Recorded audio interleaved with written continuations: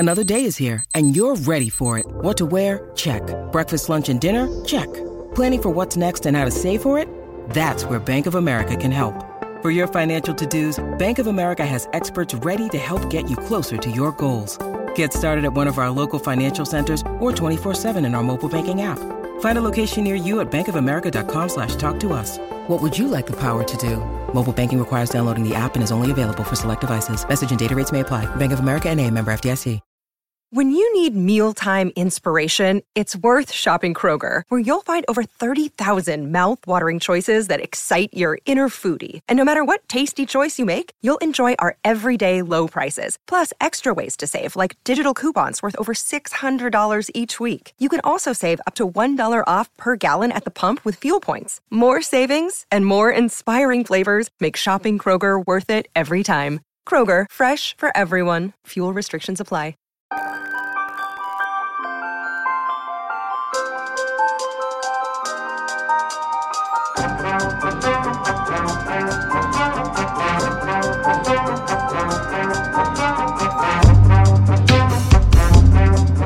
As we enter what's typically a quiet period of the year for the Edmonton Oilers and the NHL, it is summer after all.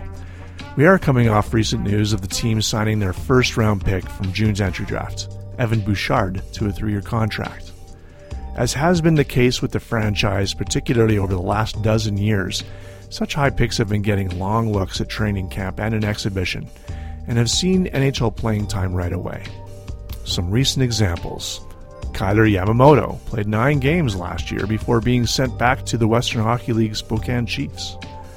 Leon Draisaitl played almost half a season with the big club as a rookie, just after being drafted 3rd overall in 2014. And Jesse Puljujarvi played 26 games in his rookie campaign, the fall after he was taken 4th overall in June 2016. Can we expect Bouchard to get the same kind of long look? I talked to London Free Press sports writer Ryan Payette, who covers Bouchard's junior team, the London Knights of the Ontario Hockey League, but what kind of player he is. Bouchard is clearly capable of being an offensive defenseman, as he led the Knights and all OHL defensemen in scoring. But what else does he bring? And then I joined Edmonton Journal and Sun hockey writer Derek Van Diest and digital editor Trevor Robb, one of our verifiable walking sports encyclopedias in the newsroom, to talk about some pie-in-the-sky Oilers stuff. No, the Oilers aren't moving their AHL team to Edmonton. It's not on the radar. But considering the success of farm teams playing in the same cities as their NHL parents, in Toronto, in Montreal, and in Winnipeg, would placing one in Edmonton work? Could all 3 of the Oilers, the junior Oil Kings of the WHL, and an AHL team work here? Are there enough rabid hockey fans to sell out Oilers games, plus get, say, 7,000 people on average to both Oil Kings and AHL games? I'm Craig Ellingson. This is the Oil Spills Podcast for Tuesday, July 24th, 2018.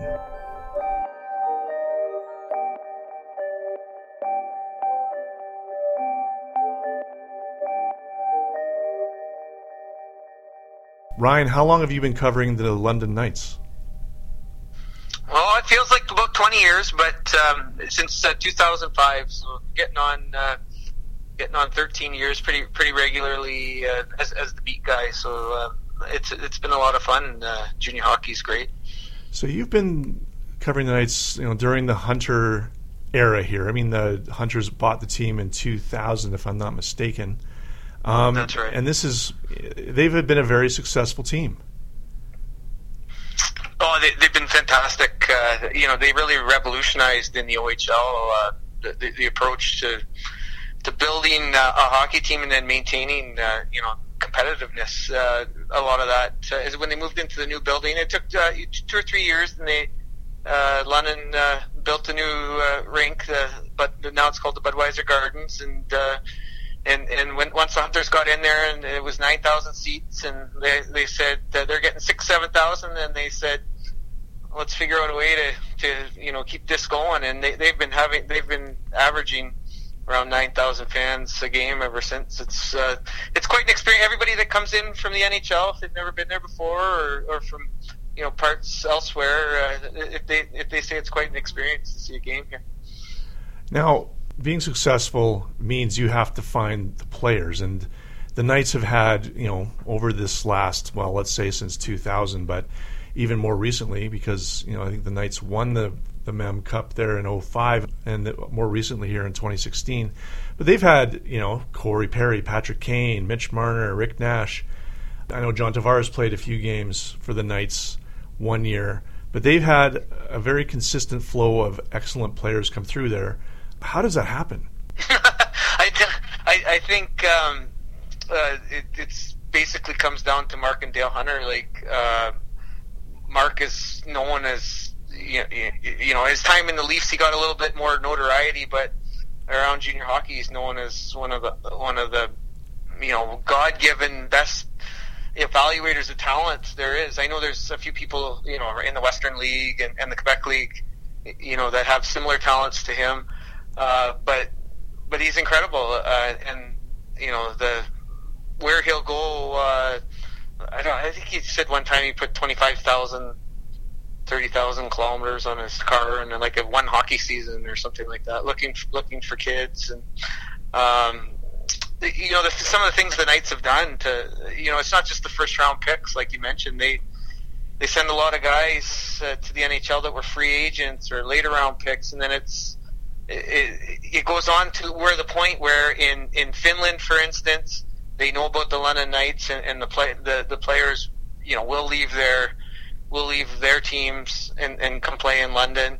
And also the U.S. college in Michigan specifically, we never see that before in the OHL, where these top kids from Michigan would come into a city in Ontario. Some would go to the American markets or what have you. The odd one would come, but these guys have a steady flow of them coming. You mentioned Patrick Kane, and then more recently Matthew Tkachuk and Max Jones for Anaheim.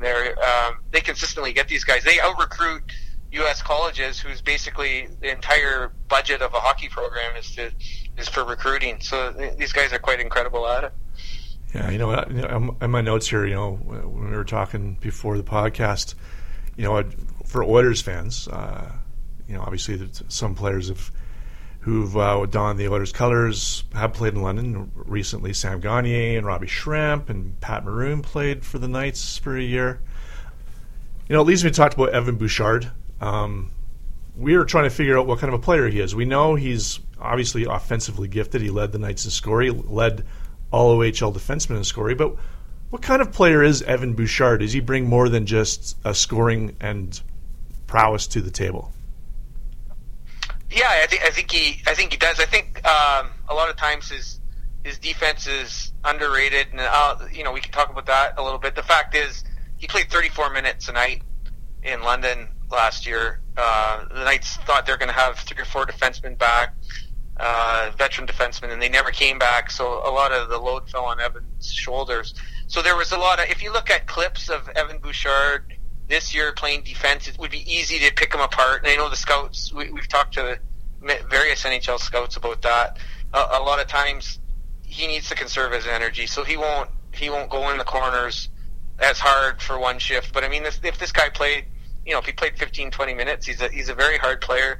I think he's a very smart player. I think that when Evan Bouchard started last year, when he started rising and became like someone that we thought would become like a star player in this league, I asked Dale Hunter, the Knights coach, you always look for comparables, and he right away, as soon as he knew I was fishing for that question, he said John Carlson. He said John Carlson in Washington. He says Evan reminds him the most of that. Just the style of his game, how smart naturally he was out there, how calm he was on the ice, and obviously he's got a cannon for a shot, and he finds a way. I think one of the things the Oilers fans will come to appreciate is one of Evan Bouchard's great talents, like Ryan Ellis, the Nashville Predator defenseman, who was a great, probably the best defenseman I've seen since I've covered the OHL. When he was in Windsor, he gets pucks through. They don't hit shin pads. They don't cause breakaways the other way. He gets the puck. He's got this uncanny ability from the point to get the puck through, and I think that's probably why he went so high. People, the there's so much shot blocking in the game today, in the pro game, and this kid just finds a way to get pucks through, and I think that's one of his greatest assets. Bouchard's been with the Knights. He was 3 full seasons now. He's turning 19 in October. What changes have you seen of him over that time? I expect there's obviously a whole heck of a lot of changes. He's a teenager. He's growing physically and emotionally. That's, of course, we expect that. But how has he grown as a hockey player over that time? Yeah, I think I've seen the confidence in him on the ice. I remember when he was 15 years old. That he came in as a first rounder. It's hard on the London Knights. That was a championship. That was the team that won with Mitch Marner and Christian Dvorak and Matthew Tkachuk. They won it all. And he came in 20th overall pick, and he was a big scorer in midget. What really popped out about Evan Bouchard was he got 20 goals as a midget defenseman in Ontario AAA, and you barely ever see that. And that was a lot of goals, and his team wasn't outstanding. It wasn't like he played for the Toronto Marlies or one of these great teams. He played in Oakville at home, and he was the best player by far on his team. So he had to lead the way. When he got in at 15, I think it was a bit overwhelming. I think it's tough. You come in. There's big in London. There's a big spotlight. There's big expectations on you as a first rounder, and the way Dale Hunter rides his veterans all the time. He didn't play a ton. You could tell he was a smart young player. He obviously wasn't very strong when he came in, but he showed, he was going to be a good sized kid like he is now. But I think one of the neat things was down the stretch, he did get to play, injuries and stuff like that. He did get to play, and they were battling. It was out the year after Connor McDavid left, so 2016, he left Erie, but Erie and London were in a great battle for first place overall, and they were I want to say they were tied going into the final regular season game in Erie, and Evan Bouchard played a lot in that game. And I remember a pivotal moment was Erie's got really they're short glass. It's short glass, so it's really tough. The delay of game penalty is really tough there, and Evan got under pressure and he flipped one over the glass and got a penalty, and I think Erie capitalized on it, and then they went on to win the game and finished first. And then the Knights. So that was a tough spot for a young guy to be in. But I remember in the playoffs, he wasn't going to play much on defense, but a couple of veteran forwards weren't really pulling their weight. So what Dale Hunter did was they converted him to a right winger, and they showed a lot of faith in him, and they put this 16-year-old kid out on the wing in a tough first round playoff series against Owen Sound that went 6 games. And then after that, he played sporadically the rest of the year. He didn't play, but he helped get them through that series. And I think that was a huge moment for Evan Bouchard. And then he came back the next year, and he had a very good season. On not as good a team. And then this year he just took it to a new level. I mean, he was by far their best player. I thought he was the best player in the league. He didn't win the MVP, but I thought he was. I thought he was right up there. Everybody's talked about what he's done. He set the record for the Knights defenseman scoring, tied it, and he became the first D-man to lead the team in scoring. And this is not like the London Knights have had a ton of 100-point guys over the years, and for him to lead this franchise in scoring from the back end, that was a huge deal. And not just that, but he scored big goals. He scored overtime winners. He jumped up in the rush, and I think he had 7-game winners this year, and all when the Knights had lost 2 or 3 games in a row and they needed to win, that's when he scored. And then he even got better after they traded. The Knights did something they rarely do this year. I think people kind of know that around hockey is they traded their top 4 scorers for young prospects, and so Evan was kind of on an island there offensively for a while, and he dealt with it really well. And I think I can't remember a guy Corey Perry was supposed to be a first rounder, and he went 25th overall. Well, Evan Bouchard, I think everyone thought. You see guys, Patrick Kane was supposed to be first overall. He went first overall. Evan Bouchard, I can't remember a first round guy that people thought. Well, at the start of the year they're saying end of the first round, and then maybe middle of the first round. This guy went 10th overall, and then people felt he dropped to Edmonton. So, I think when Chicago took Boqvist, I think now that'll be, I think Boqvist, who is actually signed with the Knights and may end up playing here if he doesn't crack Chicago's lineup, the 8th overall pick. It'd be really interesting to see. Like, I think there might be some comparisons. I know we will in London. We'll watch their careers to see who becomes a better player. And I think in Edmonton and Chicago they'll be watching that too. Yeah, and obviously Boqvist is a fallback just in case Bouchard somehow, some way does make the Oilers in the fall. I guess. Yeah, you know what? I don't. I know that's everyone asks me about that, and I would just say we'll see what happens in camp. I think if he plays and deserves to be there, then he should play. I mean, we all fantasize about it. I said it right after he was drafted. I'm like, man, this guy's going to get a lot of points. He's so smart. He can move the puck so well. He's going to be sending outlet passes to McDavid at the other blue line. Like, he's capable of doing that, and I think that's what excites the Oilers. But we'll see. He's obviously got things to improve on and that sort of thing. And hey, if he doesn't make it at 18 or 19 or whatever, then he can always come back here, be the captain again. The team's supposed to be pretty good in London, and then he'll be a top defenseman on the Canadian World Junior team. So that'd be exciting too. Yeah, well, we've mentioned the Knights of the past: Patrick Kane, Corey Perry, Marner, etc. How does Bouchard compare to some of these guys at this age? Where is he at? I always like to look at it's hard to compare because they're played different. It is a different team too. Like, we're not talking about the Knights from 2 years ago or even from a decade ago or whatever. Yeah, I think I'd say he's as smart as them. Like, I think he's Evan's a really good kid, and he's constantly the team raves about how the Knights don't have a lot of 18-year-old captains. It's usually an older 19 or 20-year-old player. The fact that they gave him the captaincy at 18 said a lot. I don't think there was a ton of other options because they'd moved all their captain material out. But, I think the way he embraced it and the way he led his team played better after they made the trades than they did when they had those guys. So I think that says a lot. And the rest of the kids believe in him. And the team always tells me that, we look for character kids. We look for kids that are good on and off the ice, like that they're smart, well-behaved kids. And they said Evan Bouchard kind of like typifies that, like he's kind of that way. Now the teams of the past, the players of the past, it was a different era. They didn't have there wasn't that,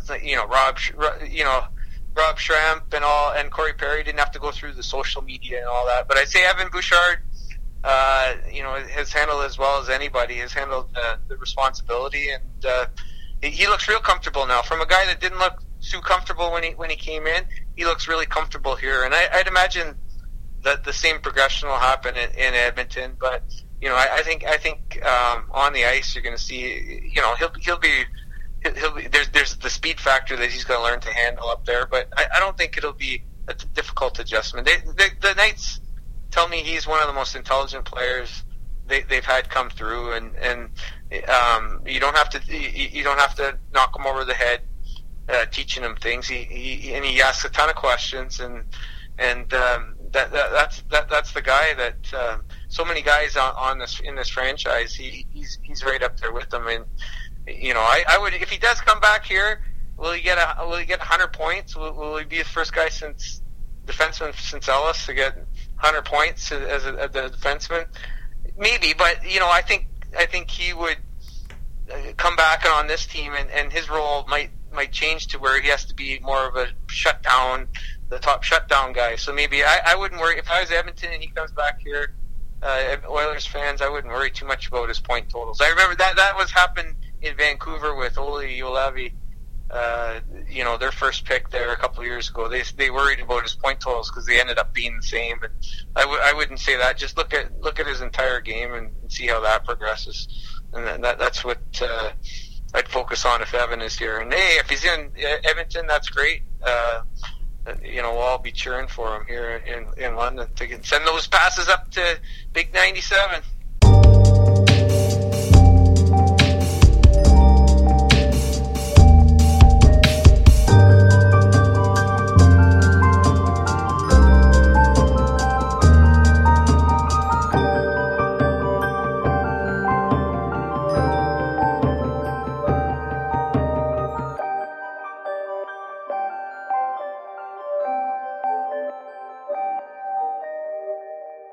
Pie in the sky time. It is the middle of July, and the Oilers news is drying up. So, me and Trevor were talking one day. We have teams in the NHL that have their farm teams in the same city. And, in Canada, we have the Toronto Marlies. Maybe that's why we were talking about it. Yeah. It just came up in conversation. The Marlies won the Calder Cup, but they've been in Toronto, minutes away from the Air Canada Centre now, the Scotiabank Arena, where the Maple Leafs play. They've been there since 2005. So they've been there for a solid, 12 years now, 13 years? The Winnipeg Jets moved the Manitoba Moose back, once, obviously, when the Jets were not around, the Manitoba Moose played in Winnipeg until the Jets came back in 2011. And they recalled their farm team to play out of the same arena 3 years ago, and it's been viable. And Montreal moved their farm team from Hamilton to Laval to a brand new arena this past season. And, they've been drawing crowds. They're like the 6,000, 7,000, 8,000 mark on average for all three of them, give or take. There's a bunch of numbers. I won't bore you with those details, but they are, apparently making a go of it in the same market. Now, we're used to that out here in Edmonton, in the Western Hockey League, because we have the Oil Kings and the Oilers playing in the same building. It's the same in Vancouver. Well, it's not the same in Vancouver. It's the same in Calgary. They have the same thing. And, sure enough, the Oil Kings and the Hitmen are two of the top drawing teams in the Western Hockey League with the same kinds of numbers. Like the Oil Kings last year, mind you, they're in a brand new arena. Second year was last year. What are they? They're averaging like 7,000, 8,000 fans a game now. When in Rexall Place, they're averaging about 6,000, since the franchise came into being in 2007. Anyway, so our pie in the sky thing is, what if the Oilers decided to put their AHL team back in Edmonton? Once upon a time, we did have the AHL team playing here, but that was 14 years ago when there was the lockout and the Roadrunners were put in place. There was no Oil Kings back then, and the Oilers parachuted in their franchise to play in Rexall Place in place of the Oilers, and they averaged about 8,000 and change. I'm sure some nights there were a lot fewer than that. Having gone to a couple of those games, I do recall that. But, it was still, obviously, people paid money. Not the kind of money they're charging for the Oilers, mind you. But people still wanted to go. But that was 14 years ago. Here we are in 2018. And I would argue that it's a very different environment when it comes to hockey fandom even, and how people consume the Oilers, the NHL in general, in this city. Like, we have the examples of Winnipeg, Toronto, and Montreal right now with their AHL teams. There's a few things to really, caveats to put in place. Like, right now, the Oilers farm team is in Bakersfield in California, where they have a circuit with, 4 or 5 other teams. So it makes it, viable for those teams to do a bus trip as opposed to having to fly all over the place. Bakersfield, Ontario, California, San Diego, San Jose has their team in their building. Stockton, the Flames farm team. So, anyway, but our immodest proposal, at least mine is, could the AHL make a go of it with both the Oilers and the Oil Kings still around? Well, it's interesting with both the Oil Kings and the Oilers. It would give you, I think, another 30 to 40 dates into that building, which will probably be a good thing for the Oilers. I think they would like that. Then that would put a little less pressure on to fill those dates with concerts and things. My concern is the travel costs. If you bring your AHL team up here, like you said, now you got to fly them to California and fly them, or if you're going to bus them out to California for those road trips. I think the travel is the issue, because I think whatever cost you're saving by having the team here and playing in your building, it's going to cost you to send them out on the road, on those California road trips. And I think other teams aren't going to be too happy about having to travel up here, especially if Calgary doesn't have their team in Calgary. There's no real bus trip to go to if you're the AHL team.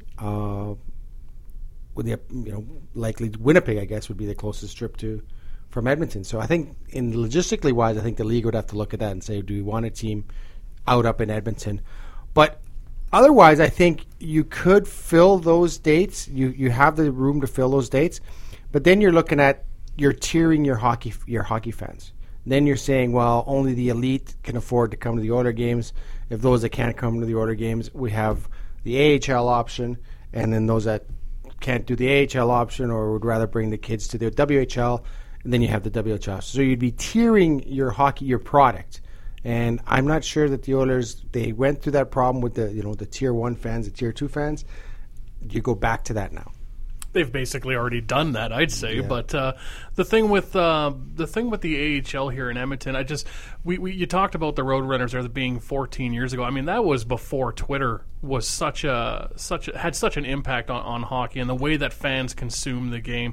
And I just see such a value in having an AHL team in Edmonton. I do see a lot of fans that I think would eat up that sort of hockey. If you have a chance to see Ethan Bear or Caleb Jones or Yamamoto or Tyler Benson playing here, I feel like the Oilers fans are so rabid in this city, and they consume the Oilers. I mean, we're talking about this in the dog days of summer here, obviously, but if we were to print a story right now online about the Oilers signing a farm team player, that story gets read by everyone, right? Like this city is just, they love their Oilers, and I feel like if the AHL were to come here, that they would be able to support that franchise just based on some of these numbers alone here. I mean, the AHL, they shift their teams around all over the place. This California experiment has really only been about 3 or 4 years here. It's working in some markets. It is working in San Jose.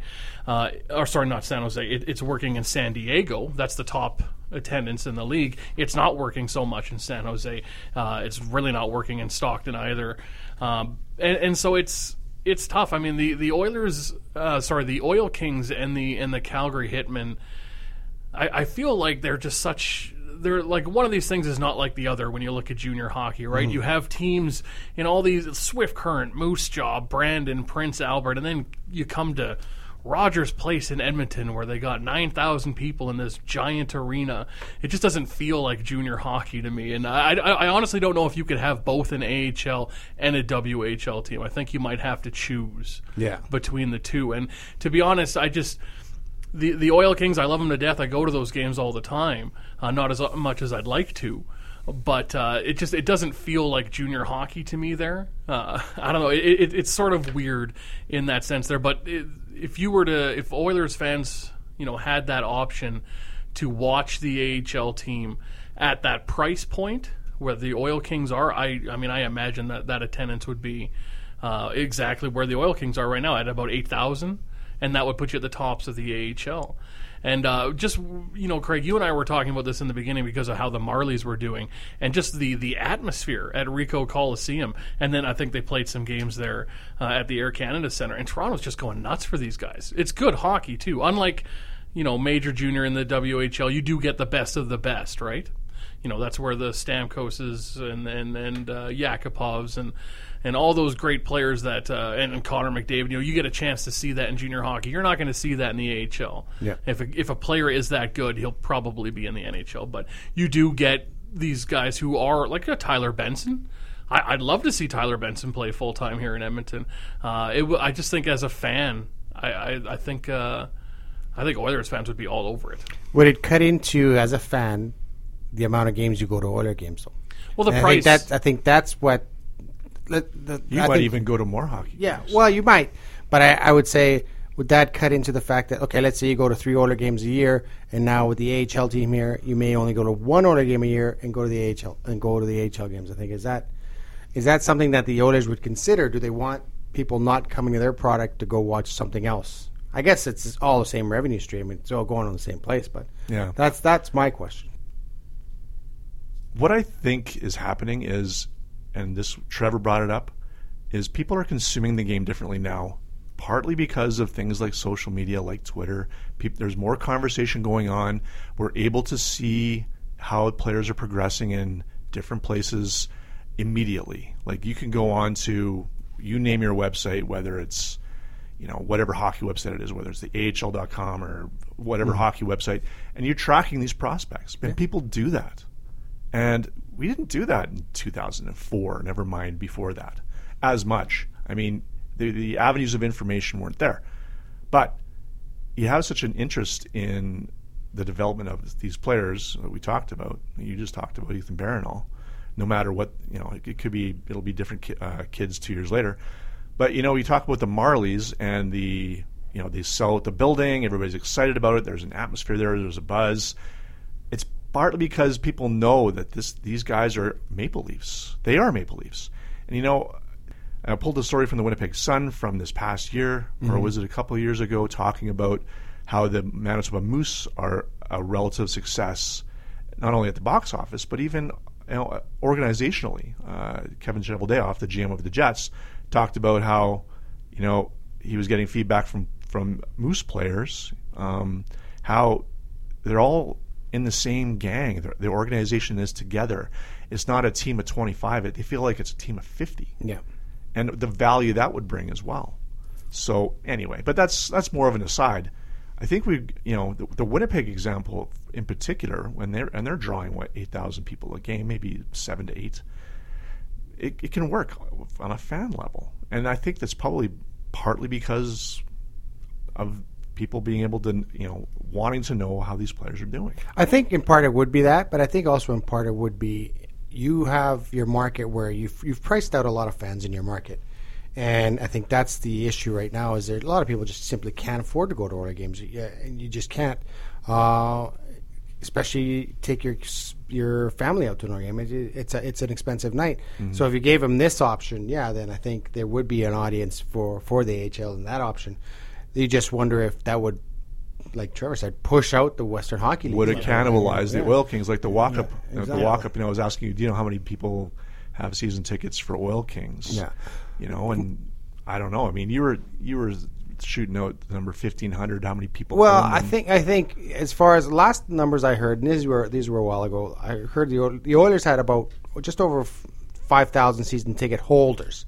That's not to mean season tickets. They have about 14,000 season tickets, but those 14,000 season tickets are owned by about 5,000 people. So because everyone has at least 2 season tickets. So you look at that, and that's 10,000, and then some have 4, and some companies have 4. So that's where you get your season ticket holder base. Is this was a while ago I heard these numbers. It's probably higher now, probably closer to 6 or 7, but it was about 5,000. So I'm looking at the Oil Kings now, what their season ticket holder base is, and I think it's about 1,500 to 2,000, and you get each season ticket holder has 2 tickets. So you have 4,000 tickets, season tickets for every game, and then everything else is walk up. So we're looking at about 2,000, 3,000, 4,000 people per game as walk up for Oil Kings. Yeah, something like that. Yeah, give or take. And obviously the Sunday afternoon games were a big hit for a lot of people. Let's say, bring in an AHL team. I'm thinking it would probably take away from the Oil Kings base somewhat, both on the season ticket side and on the walk up side. Probably. Like the Oilers are always going to sell out. They're going to find their market. They're going to find their base. They're always going to sell out.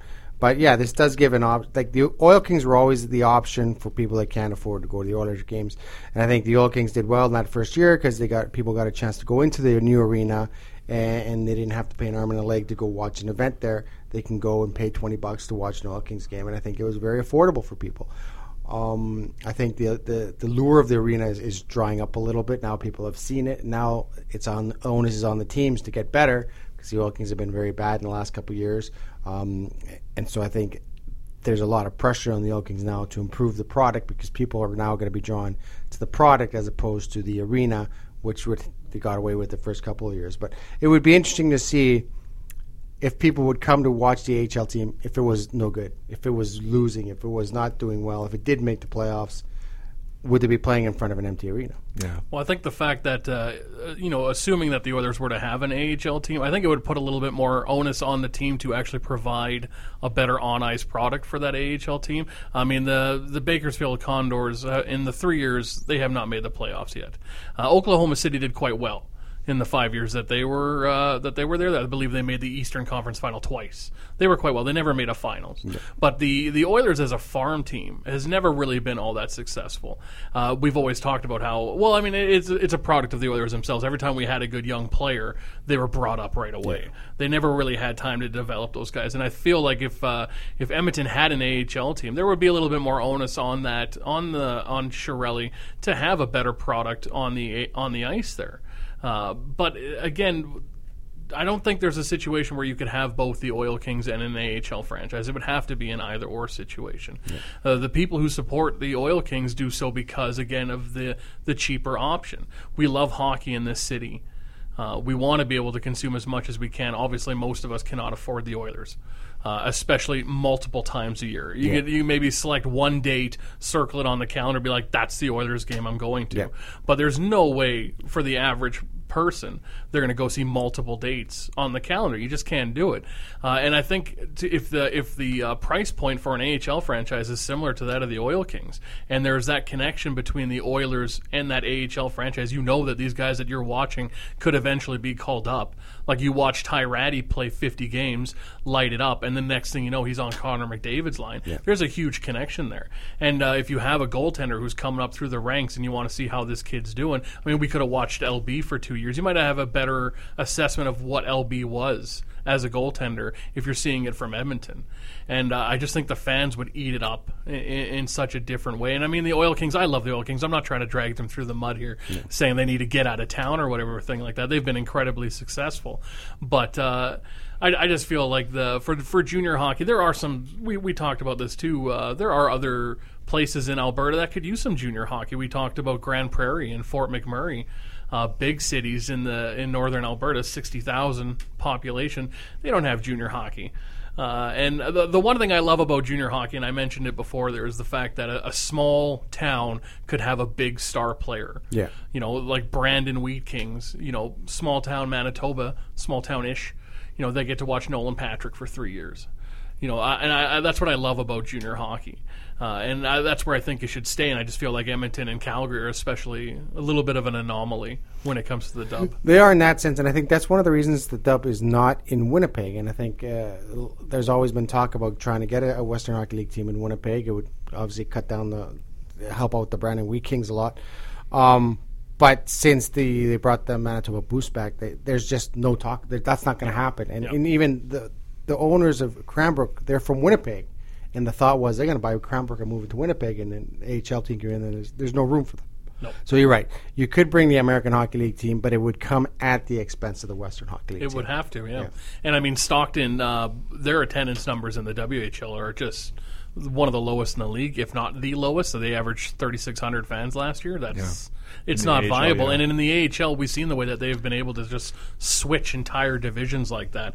I think, obviously, if Edmonton were to get an AHL team, Calgary would have to be on board. Well, that's sort of what I think. I mean, like the AHL reorganizing thing and bringing franchises into the AHL that are based in California, you'd almost have to be looking at a switch. Yep. Like you're moving your franchises up to Edmonton, Calgary, Vancouver, I would argue. You already have one in Winnipeg. And then eventually, when the NHL expands to Seattle, you have one around there too. Yep. And there's your division right there. And that is, you know, assuming, you know, the California experiment would be a failure, right? Mm-hmm. That could be an option, maybe. Yeah. Using the Moose as an example, and the Marlies, you know, and even the Laval team. They can work in a Canadian market, and there's enough interest. Now, let me throw this out to you.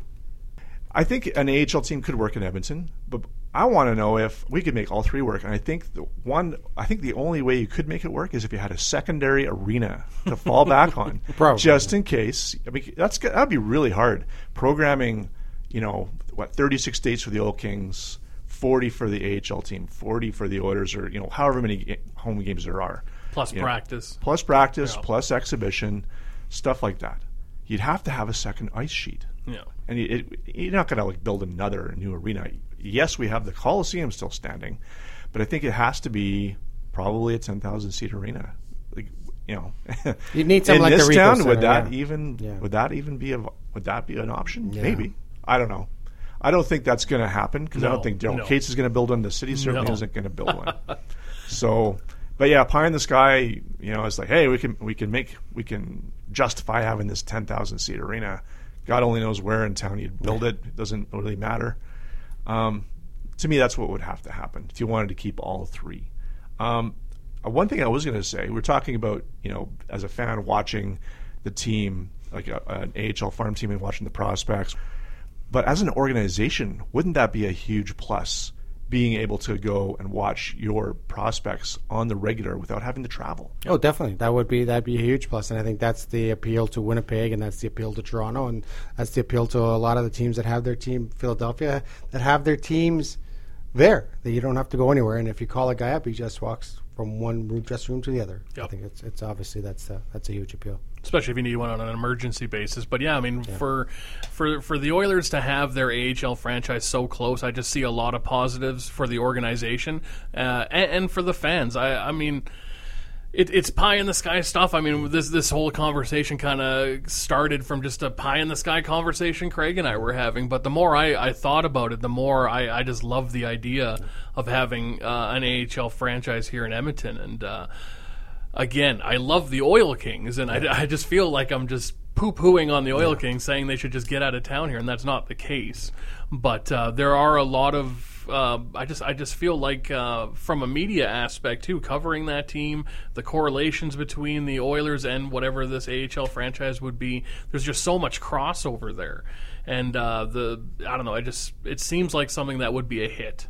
Maybe I'm reading the tea leaves a little wrong here, but I do feel like it would be a hit. And I mean, the Oil Kings are a hit at the box office, obviously, but I think a lot of that just has to do with the price point. I mean, we love the Oil Kings because we love hockey. We love junior hockey. I think there's a huge market for junior hockey still, but I do think that does cross over for the AHL too. I don't think that the secondary hockey market here in the city is just for junior hockey. I just think that having that second team at an affordable price point is the most important thing. And if that turns out that it's an AHL team with players who are Oilers, players who can get called up, and who are directly in the pipeline for the Oilers, I think that's even better. And another conversation for another day is bringing the ECHL team here too. Oh, no. Just kidding. All right, thanks a lot, guys. Thanks.